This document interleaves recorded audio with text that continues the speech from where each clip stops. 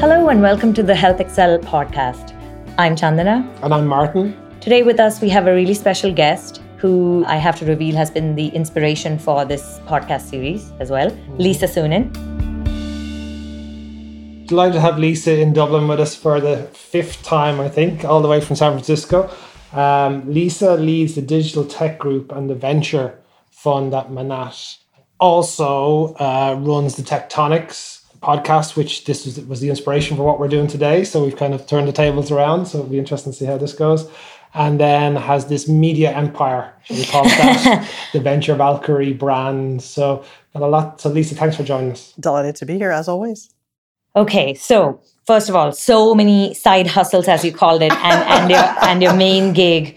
Can you tell us what you do currently? Yes. Because this is new, right? Sure. So since January, I've been at Manat, Phelps & Phillips, which is an integrated professional services firm. We have a full-service consulting firm, we have a full-service law firm, and also a venture fund. So my job there is to lead the digital and technology practice across all of that. Okay. I also work and spend most of my time, I would say, in the healthcare consulting realm, working with companies large and small, and run the venture fund. And then on the side, when I'm not sleeping, I do my blog, Venture Valkyrie, and the podcast, Tectonics, you mentioned, and do some other, exciting things, like sit on the Health Excel board of directors and teach over at Berkeley in the business school. Yeah, so quite a few things to dive into. Yeah. So Chandana wasn't joking when we said that this was, Tectonics was the inspiration for what we're doing today. Honored to hear that. And the reason that we liked it was because you get to know the individual. And so you've interviewed lots of people over the years who I know pretty well. It's only I listened to the podcast that I actually learned so much about them. So we're hoping we're going to learn some stuff. But let's go back to the start. Terrifying thought. You started out... Born in New Jersey, moved to California. We can go right back. And I learned today in a cab ride with Lisa that your dad invented the first ultrasound machine. Tell us about that. Yeah, so when I was a child, we lived in New Jersey. My dad was an entrepreneur. He'd started another company doing imaging, not for medical purposes, but some technology that was even included in the moonshot. And the actual moonshot, the NASA one. Oh, not the one that everybody else These other fake ones. And anyways, he's a physicist and an engineer.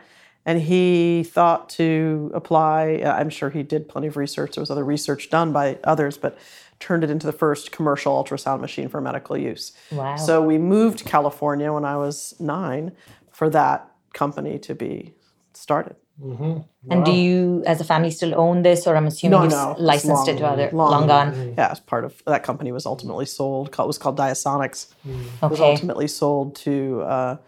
into parts, actually. They did also the first commercial MRI machine, but the company was sold to, I think, GE and Toshiba or somebody. I forget what Siemens or one of them. I was in college when the company was sold. Okay. Wow. And in college, you started down the track of journalism.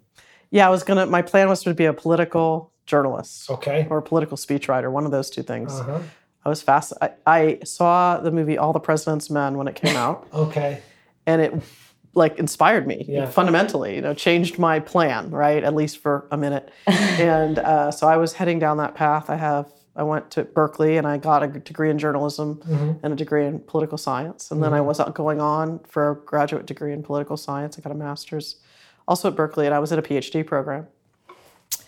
And I ended up not doing that, obviously. Clearly. Life happens. And it was interesting. What happened primarily, aside from the fact that I could already see the world of journalism turning, was that I started in a job, in my senior year in college, a business job, where I was really interested in what was happening. It was a marketing type of job and working with tech companies, emerging companies largely. And it was fascinating. And I ended up sort of changing course into that direction.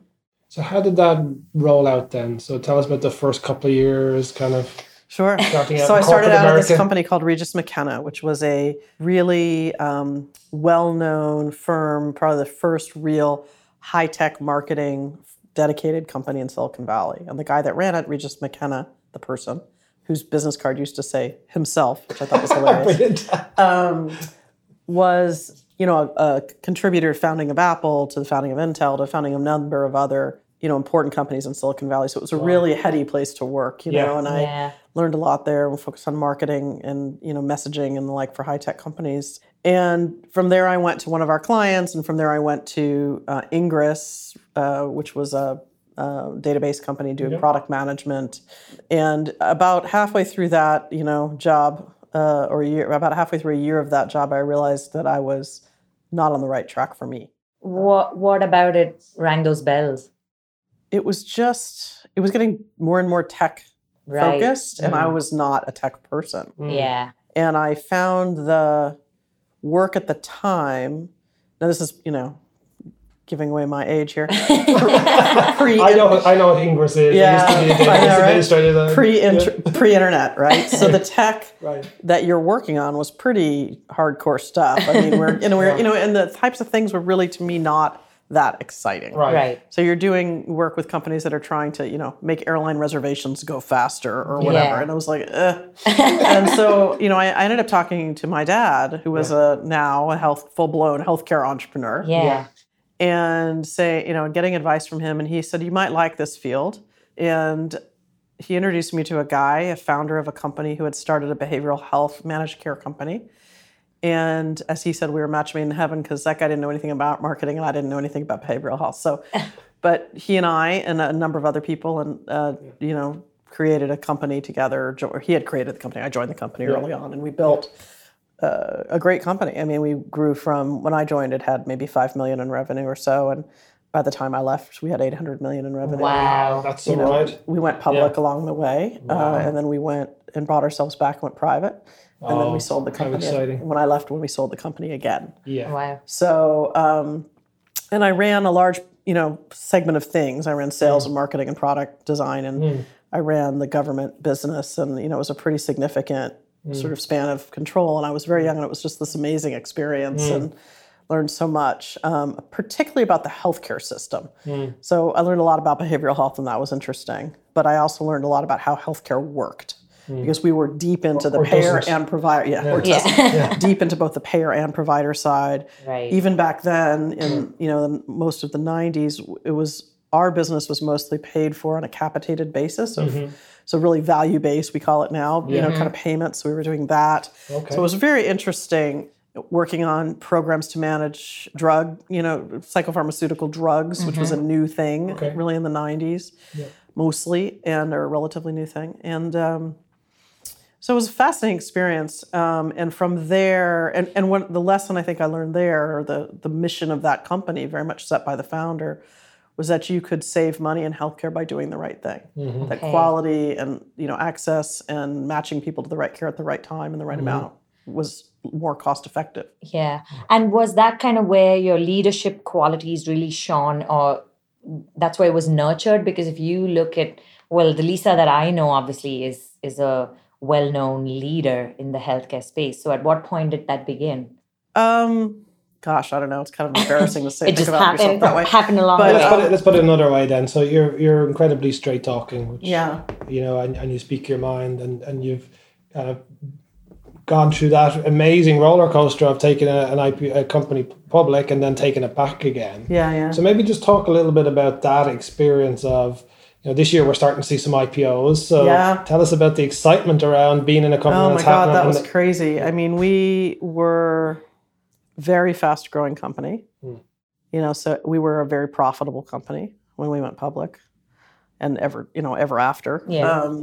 And we were a really disciplined company about business operations and clinical value and operations and sort of economics. And, we're very sophisticated about that, I think, at a time before that was generally considered interesting. Right.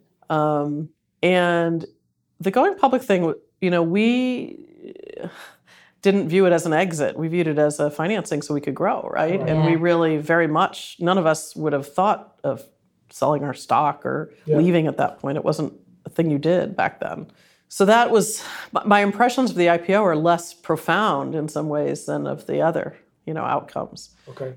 I look at the companies going public today, and some of them are very good companies in terms of what product is they're offering us, but the the financial discipline applied to companies going public now is very different. They can go public without profits, without a plan for profitability, not just in healthcare, in many industries, which is just unheard of back then. Yeah.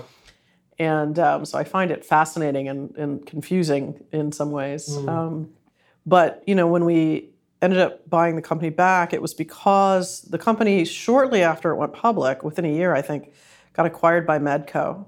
Okay. And Medco at the time, this is old Medco, was trying to become a very diversified medical care company, medical managed care company. But a year after that, they got bought by Merck. And Merck said, yeah, that's nice. We're a pharmaceutical company. This is going to be a PBM. Right. Okay. So we were no longer a core business. And so we did a buyback with KKR and took it private again. Wow. And that was sort of fascinating. It was my first exposure to external financing. We had built the business without external financing. I see. And so you bootstrapped it. There was some angel investing, but that was it. There was no venture investing. And then IPO'd it, and then got acquired and bought it back. Huh? Yeah. So the buyback was the first time we took significant external financing. Yeah. And did that change the dynamics of the company and the? Not fundamentally. Right. It was a well-run. It was well-run, and we had great partners from KKR who were really interested in helping grow the business.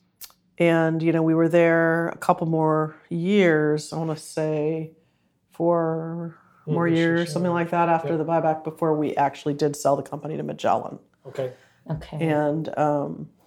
And I left at that point. Okay. And took that lesson of that learning that you could make a real difference in healthcare by doing the right thing. Yeah. To save money. I guess you can't say enough of that now because now I feel like it's a bit everybody lost, right? says it, right? But back then it was like a bizarre thought that, that anything better in healthcare could cost less. That was the general thinking at the time. And I had learned, I and my colleagues had learned otherwise, and several of us went and put together a venture fund that was focused very much on that, Silos Group. And so I spent 15 years there at Silos Group learning what venture capital was. Frankly, I had no idea when I started with them what that was. Because I want to put the brakes on for a second and just come back. So looking at that journey, right, what do you attribute the success to? Like, what was it that's a phenomenal story, right? So what did that come down to? Was it primarily the team? Was it the founder? Was it the vision? Was it timing? Was it all of the above? Or it's a bit of all of the above. I mean, the leadership was phenomenal. Just smart, disciplined, charismatic, people that recognized what they were good at and were willing to hire around themselves to fill things they weren't good at. Ego, but not arrogance. Yeah. Also, the time was right. It was a time in healthcare when mental health and substance abuse costs were the fastest growing area of cost.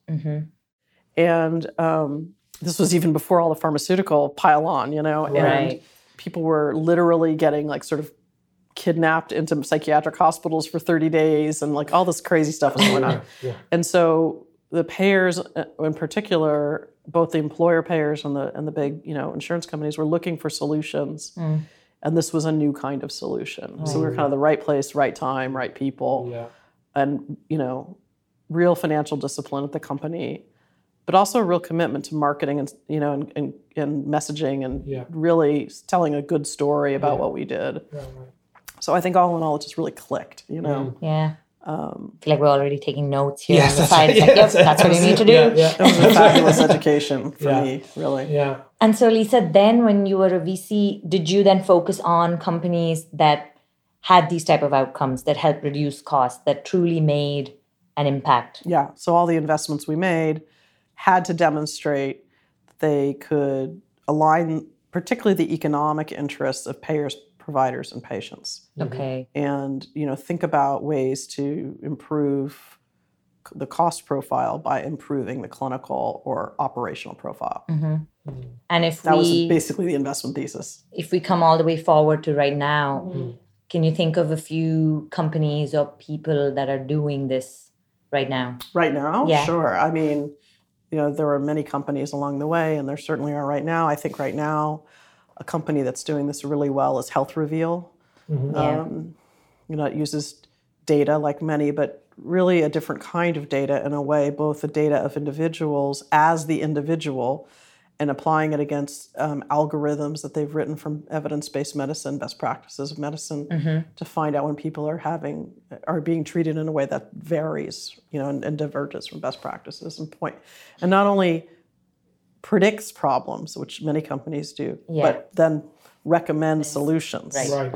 Here's what you need to do. You don't have a heart attack. Oh, great. Exactly. Well, I'm amazed how many of these so-called AI companies, predict, sorry, Martin, but your time is up. Great. Okay. But they don't tell you how to avoid that. And I think the thing that Health Reveal does incredibly well is make recommendations for how to avoid the material adverse event or the likely material adverse event.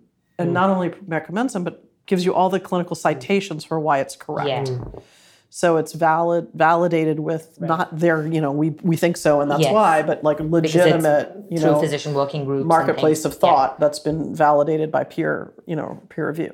So I love that model, and I think they're doing something very good. I could point to numerous companies, I think, but not the majority of companies that are thinking about it this way. Right. So, okay, so that's great. Can we go back to now your VC life that I think started with your own firm that you the fund that I participated in? Yeah, so I was there at Silos for 15 years, and then after that, I just talk about the transition from operator to VC. Yeah. So we were talking earlier about being in the driving seat to being in the passenger seat. Yeah, it was very difficult in many ways. I mean, not only did I have to learn what the VC terms were, because I had no idea. Yeah. And how to operate in that type of milieu. But, the difference between being responsible for getting something done and just being somebody who suggests that you do something is really hard. Right. Because you can't just jump in and fix stuff. Yeah. Yeah. And if you believe you have a solution but the management team disagrees and wants to do something else, you really don't have the power to change that. You've got to be convincing. You have to use the power of, charm and influence, right? Yeah. Because, trying to do it some other way isn't effective. Yeah. And so it's really tough. I mean, and for me, and I think for all of my colleagues, it was a difficult transition to not just be able to fix things when they were going sideways. Yeah. Or to ask people to do things a certain way that you knew worked well, and when you saw what they were doing didn't work that well. Mm-hmm. It's certainly an interesting, but so that was one change. Another change was you had to be so much more knowledgeable about so many more things, right? When I was in behavioral health, managed care, that's all you had to know about. Yeah. How to do that right. Other companies in that field, other developments in that, clinical area or whatever. But in the venture world, unless you're very, very, very narrow in what you invest in, you have to know a lot of stuff. Lots of different, And, like this deep, right? An inch deep. An inch deep and a mile wide instead of the opposite. Yeah. And so that was a very different kind of way to think and learn. It took me a while. Yeah. And I think it drove me slightly crazy at first because I didn't know everything, about a thing that I was looking at. So you used to being the expert, you used to be, and then all of a sudden you're like, hey, I know an inch deep about, cardiovascular surgery. Yeah. But I don't know enough to make a decision. Right. So I have to go rely on other people. Yeah, of course. And that's a big change. Yeah. I mean, the other thing I think is interesting is you say no most of the time. So you see so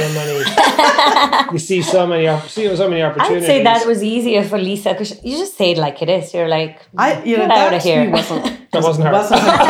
Okay. Not hard. Because I think what I don't appreciate in my own colleagues' behavior sometimes is that they don't tell you why. Yeah. And I think it's wrong not to tell entrepreneurs why you said no. It's wrong not to tell them no instead of maybe come back for the next 5 years. That's just wrong. Yeah. And secondly, you should tell them why. Yeah. What is it that you couldn't get past? And I think you have to be kind about it. I mean, but I have to think.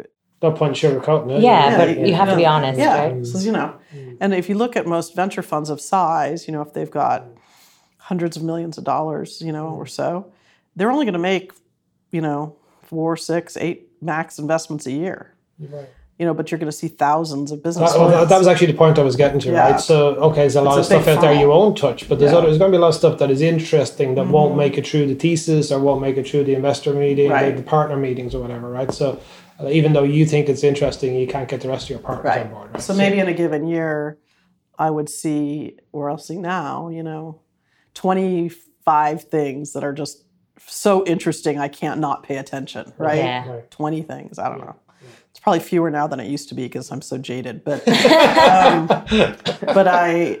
but even of that, you're only going to make, a couple of investments. So, Of course. It's hard. You have to really remember your charter, remember your focus, and remember the discipline of returns. And I think I'm glad in a way that I was out of healthcare investing for a while, even though I'm back to it, but not in a smaller way. But I'm just because the valuations are so high, even if you love something, it's very hard to invest in things where you believe they can never make a return. Yeah. It's also incredibly hard as an industry, right? I mean, if you look at venture returns, I mean, for most, majority of the industry loses money with the exception of the very top tier. And then that's a lot of those returns are in the high tech consumer plays. So you kind of bring that down to earth and say, okay, look at it from a healthcare point of view.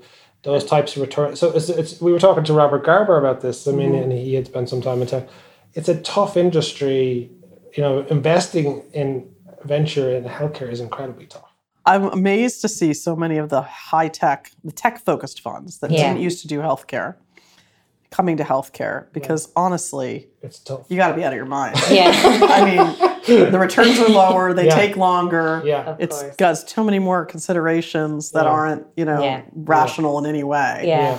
In my current role, the investing I do is across multiple industries. It's the first time I've done that, and it's a lot easier to make decisions in the non-healthcare deals. Right. Yeah. Not because they're not complicated businesses. They are, and some of them are even regulated businesses, like in financial services or fintech or whatever. Yeah. But just the number of weird considerations aren't there. Yeah. You don't have an FDA.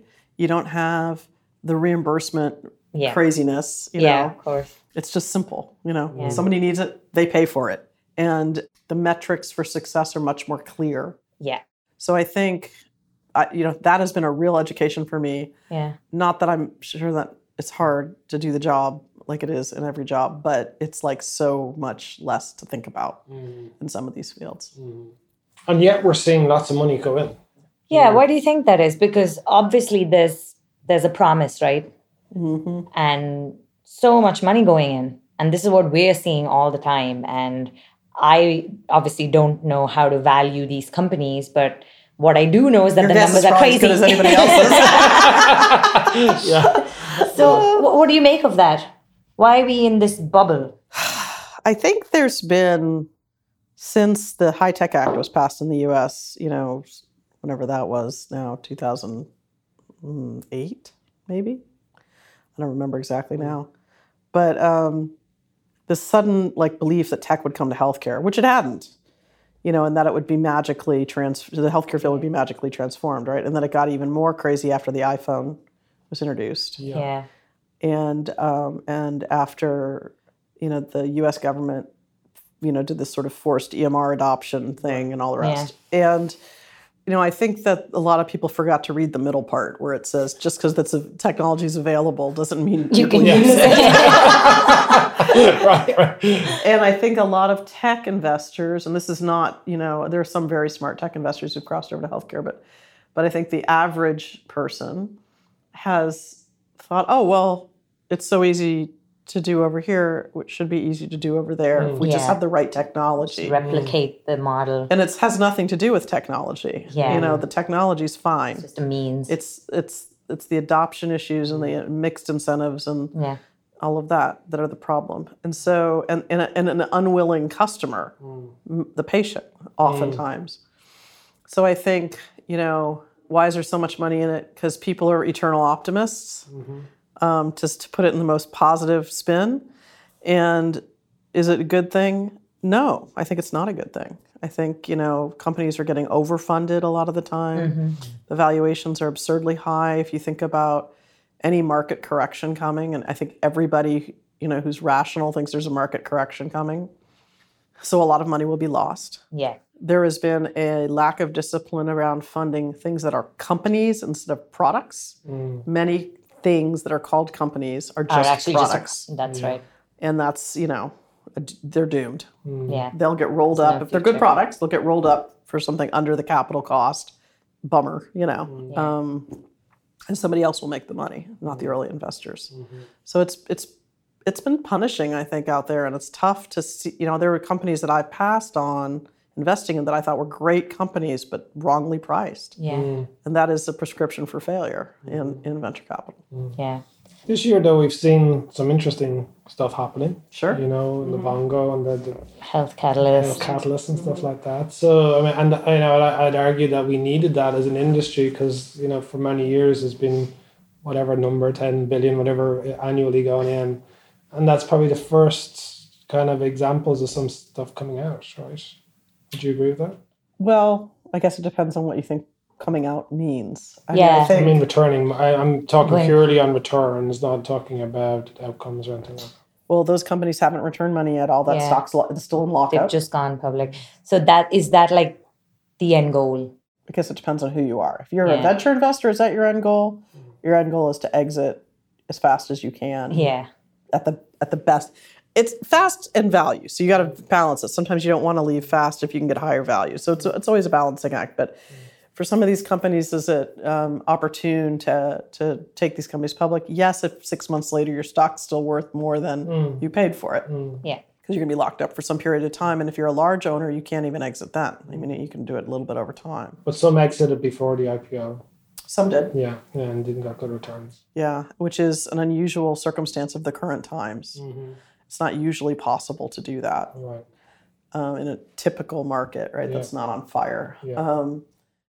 So yeah, I mean, people who do venture investing for a living are in it to make money. You know, that's their sole job description, by and large, unless they're a corporate venture fund. There might be other things, but so yes, it's good to see some returns, and we've seen other returns from the M&A side. That's more typical in healthcare, right? Right. I mean, IPOs are very unusual, period, Yes. and they're especially unusual in healthcare. Yes. And so, is it good that we've seen IPOs? Probably. Is it a sign of the market's acceptance of these products? Not really, because they're not all profitable companies, Yeah. and their stock is not risen above the opening price yet.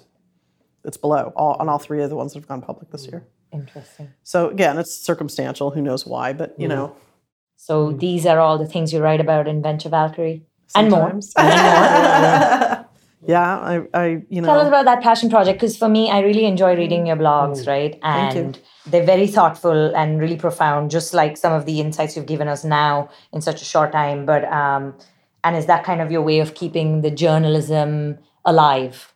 Yeah, actually. I mean, it's funny. When I started the blog, which was, I think, 2010, maybe, it was at the urging of my old boss from Regis McKenna, who was now a woman named Jennifer Jones, and she was the president of Regis McKenna when I was there. And she had gone off to be an independent consultant, and I had hired her to do some market and PR kind of work for my fund. And she said, you should start a blog. You should write. You're a good writer, and you should go back to writing and talking about what you think, because you have a lot to say, and it's just sitting here in this room, right? And I was like, what's a blog? But I did start doing that, and I found my love of writing again. You know, I had been away from it for a very long time, and it took on a life of its own, which was so interesting, because I didn't really have a social media sensibility. Yeah. It was so early in that time anyway, and I was fortunate in that people liked what I wrote, so they would republish it in other publications, and it made its way around and grew, and it's quite incredible to me. What's your following like now? It's around 50,000. That's huge. Readers. Yeah, This is just like independent year. readers. You're not publishing in a magazine or anything. Right. That's incredible. And then a lot of the stuff does get republished. I have no idea what the circulation is for that, but it's enough that people recognize me for it, and I find it hilarious when people walk up to me in events and say, "Oh, you're Venture Valkyrie. You write that blog," and I was like, "Yeah, but I have an actual job, you know."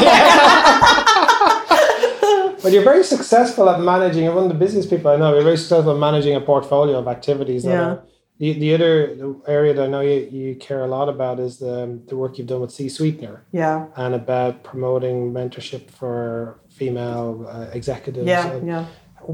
How do you think we're doing in terms of progress in that area?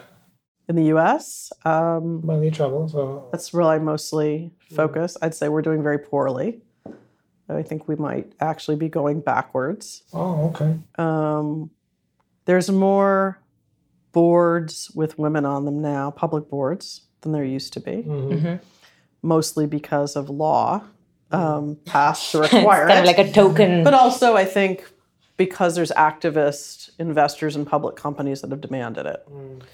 It's not generally been, by and large, precipitated by the leadership of these companies. Other than that, in terms of management, in terms of speaking at conferences, in terms of the like, I think there's a lot more awareness of issues, but I'm not sure there's a lot more action being taken. And I think, frankly, that the Me Too movement didn't help in a way. Yeah. I mean, it helped bring to light some really important issues and people, who should have gotten, had justice prevail, did. Yeah. But it has also created this weird sort of backlash of, I think, some men wishing to keep separation even more because they're afraid of, whatever might happen. Something might happen as a consequence. And which is really sad because, it would never occur to me to think that way, about being in a room with men that I work with. I do it all the time. Right. So I think it's tough. And I think, women are frustrated. And I think the current political environment in the U.S. also sort of is permissive with respect to discrimination, frankly. Absolutely. And it's unfortunate. Yeah. You wrote a blog after one of the JP Morgans, I can't remember which, saying you thought that maybe the tide was starting to turn. Certainly do you on think awareness. It's going back again? A little bit. I don't know. It's either stagnant or backwards, right? It's not aggressively moving forward. Yeah. I'm still getting a million emails from people saying, "Did you see this conference? There's no women on the panels," when I talk to, I see lots of companies pitch, right? Yeah. And far and away men lead them, but I'm amazed at how many of the management teams still have only men on them. Or they have a woman, but they're always in HR. Yeah. Yeah. And not that they shouldn't be in HR, but course, they should be in other roles. There's other things as well. Right. And I think, I find it, a difference is I now say something about it. Yeah. I now say, why are there no women on your team? Or why is there no diversity in your team Called generally? the task a few times and said, hey, we need more women on these panels. And say, okay, great, help us get them. You know, because I think that's... what advice would you have for women starting out in the industry of, what would your take be, the things that you'd advise them to think about? I think it's really important for women to be their own advocate and to ask for opportunity and to volunteer and to not get hung up in the, I don't want to be the box checking woman on the panel or whatever. Right. Screw it. Take the role, be the example that shows that it's a good idea. Right. And I think, one thing I actually have emblazoned on a sign and framed in my home, courtesy of my daughter, because I said it so many times, is if you don't ask, you don't get. So ask. I completely You gotta agree. ask. And I find oftentimes if you ask for opportunity, you get a chance to have it. Yeah. People oftentimes, the men in these positions aren't intentionally doing just what about they're to say doing. that. Yeah. They're just not aware. Right. Yeah, and I actually feel like sometimes we should give people the benefit of the doubt. I don't even think it's intentional. I think that's true sometimes. And sometimes if it's just these people that fit a particular session or whatever, that's the way it works. But you're right in that sometimes the responsibility is also on us to ask. And actually on anyone, whether it's a man or a woman. If you don't ask, you don't get. I agree. Yeah. That's great advice. Lisa, we're delighted you joined us here. We're delighted you joined our board. And one of the nice things about that is you get to come to Dublin and also some of the other Hang out in the geographies. rainy Hang out, Ireland. Well, it's dry. It's just about. Okay, right. Tell us a little about your views of Ireland. And Oh gosh, I love being here. Actually, it's funny. It's one of the few places. That's very American of you to say. It's true Love though. I being mean, here. I've traveled all over. Yeah. And it's one of the few places I've been. I thought I could live here. I like. What my observation here is that people work hard, they play hard. They're serious, but they're also fun. People don't lose their sense of humor here. They tend not to take themselves too seriously. For sure. And I really appreciate that as a person who likes to be that way as well. I like that there's just the general commitment to some sort of balance, between family and work and other things. And, it's not that people don't work their butts off, but there's a sense that there's more to it. Yeah. And it's just fun, and so I feel like even though I'm here working, that I You're enjoy also having it. fun. I'm not, suffering. Bogged down by Try our best to. Yeah. I remember the first time you came, you put a picture somewhere, I can't remember where it was, of your toenails with No, that was you, Martin. funky That prints. Yeah. I think I got the picture somehow. It was the Irish colours, Irish right? flag And there was a and shamrock yeah, and stuff, I something, think. yeah. So Yeah. this is a trademark. Yeah. Of Lisa's. Where does that idea come from? How it started, I don't really know. I mean, I had this woman who would paint my toes. I'd go in for pedicure and she could paint and she could do art, you know? Yeah. And so I started to say, instead of a little flower, can I have a little something more? Funky. And it got more and more and more and more elaborate. And now it's like entire, Murals. triptychs on my toes. And she comes to my house and does it every few weeks or month or so. Yeah. And it's always a funny thing because I don't plan it in advance of what's going to happen. I just that's that nice. more Very exactly impromptu. what I want. Yeah. And it depends on whatever struck me that day. It's kind of the Yeah. same way I write my blog. It's whatever struck me that day. That's great. But it's a hilarious thing that I started to. Then I decided, why do I have this, on my hidden by my shoes? I might as well put it on social media. Yeah. Pretty entertaining for people when they learn about it, and it just cracks me up that people now will walk up to me and say, "What's on your toes?" Yeah. So what's It's a on great your toes? icebreaker, right? It is. Yeah. What's on my toes right now is on the one big toe is a frog, and on the other big toe is a crown representing you have to kiss a lot of frogs to find Your prince. prince or princess, I suppose. Well, that's a good way of getting towards the end. We could talk for hours. One of the things we always like to ask is if you weren't doing what you're doing today, what would you be doing? I'd like to take a stab here. So, and I've been dying to mention this throughout. Okay.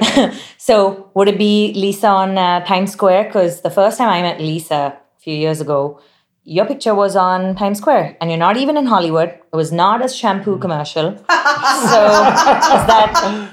It was on the NASDAQ building. It was There was no toes. craziest. No There was toes. face only. That was a surreal experience. With NASDAQ's publication wrote about me and put my picture up on the, however 20-foot high NASDAQ board. It was the craziest thing. Yeah. As I said, I walked by that spot the other day when I was in New Getting like York. goosebumps. And I thought, wow, that thing's big. That's great. I'm important. Yeah, it was so crazy, but that was very strange and great. The thing that I would be doing, it's tough for me to tell you what I'd be doing if I weren't doing what I'm doing now, which is a mix of consulting and venture capital. I bet I'd probably either be designing shoes, which I also like, and or doing investigative journalism. Wow. I really do miss that. I kind of sometimes still wish I did that. Yeah. And could you do investigative journalism on shoes? Would that be you could do that. It's Yeah. too niche, is it? Pretty niche. Yeah. I mean, Yeah. after the You'd have to- Kardashians read it. I think it's taken. But I really, especially in these current times, there's so much going on. I think there's been a resurgence in investigative absolutely. journalism and the importance of it. And I think, but yet now people don't even know, who Woodward and Bernstein are. I've taught a couple classes recently where I've asked them at the beginning, who knows who Woodward and Bernstein are? And mostly the answer is nobody. And I think it's kind of a sad commentary on our times because we need people like that. Well, that's been fascinating. Exactly. As I say, we could probably talk for hours. You never know where the conversation's going to end. But I think that's a great segue. As always, so, Lisa, pleasure thanks for to talk joining to us. you. Oh, my pleasure. Thanks for having me. Thanks.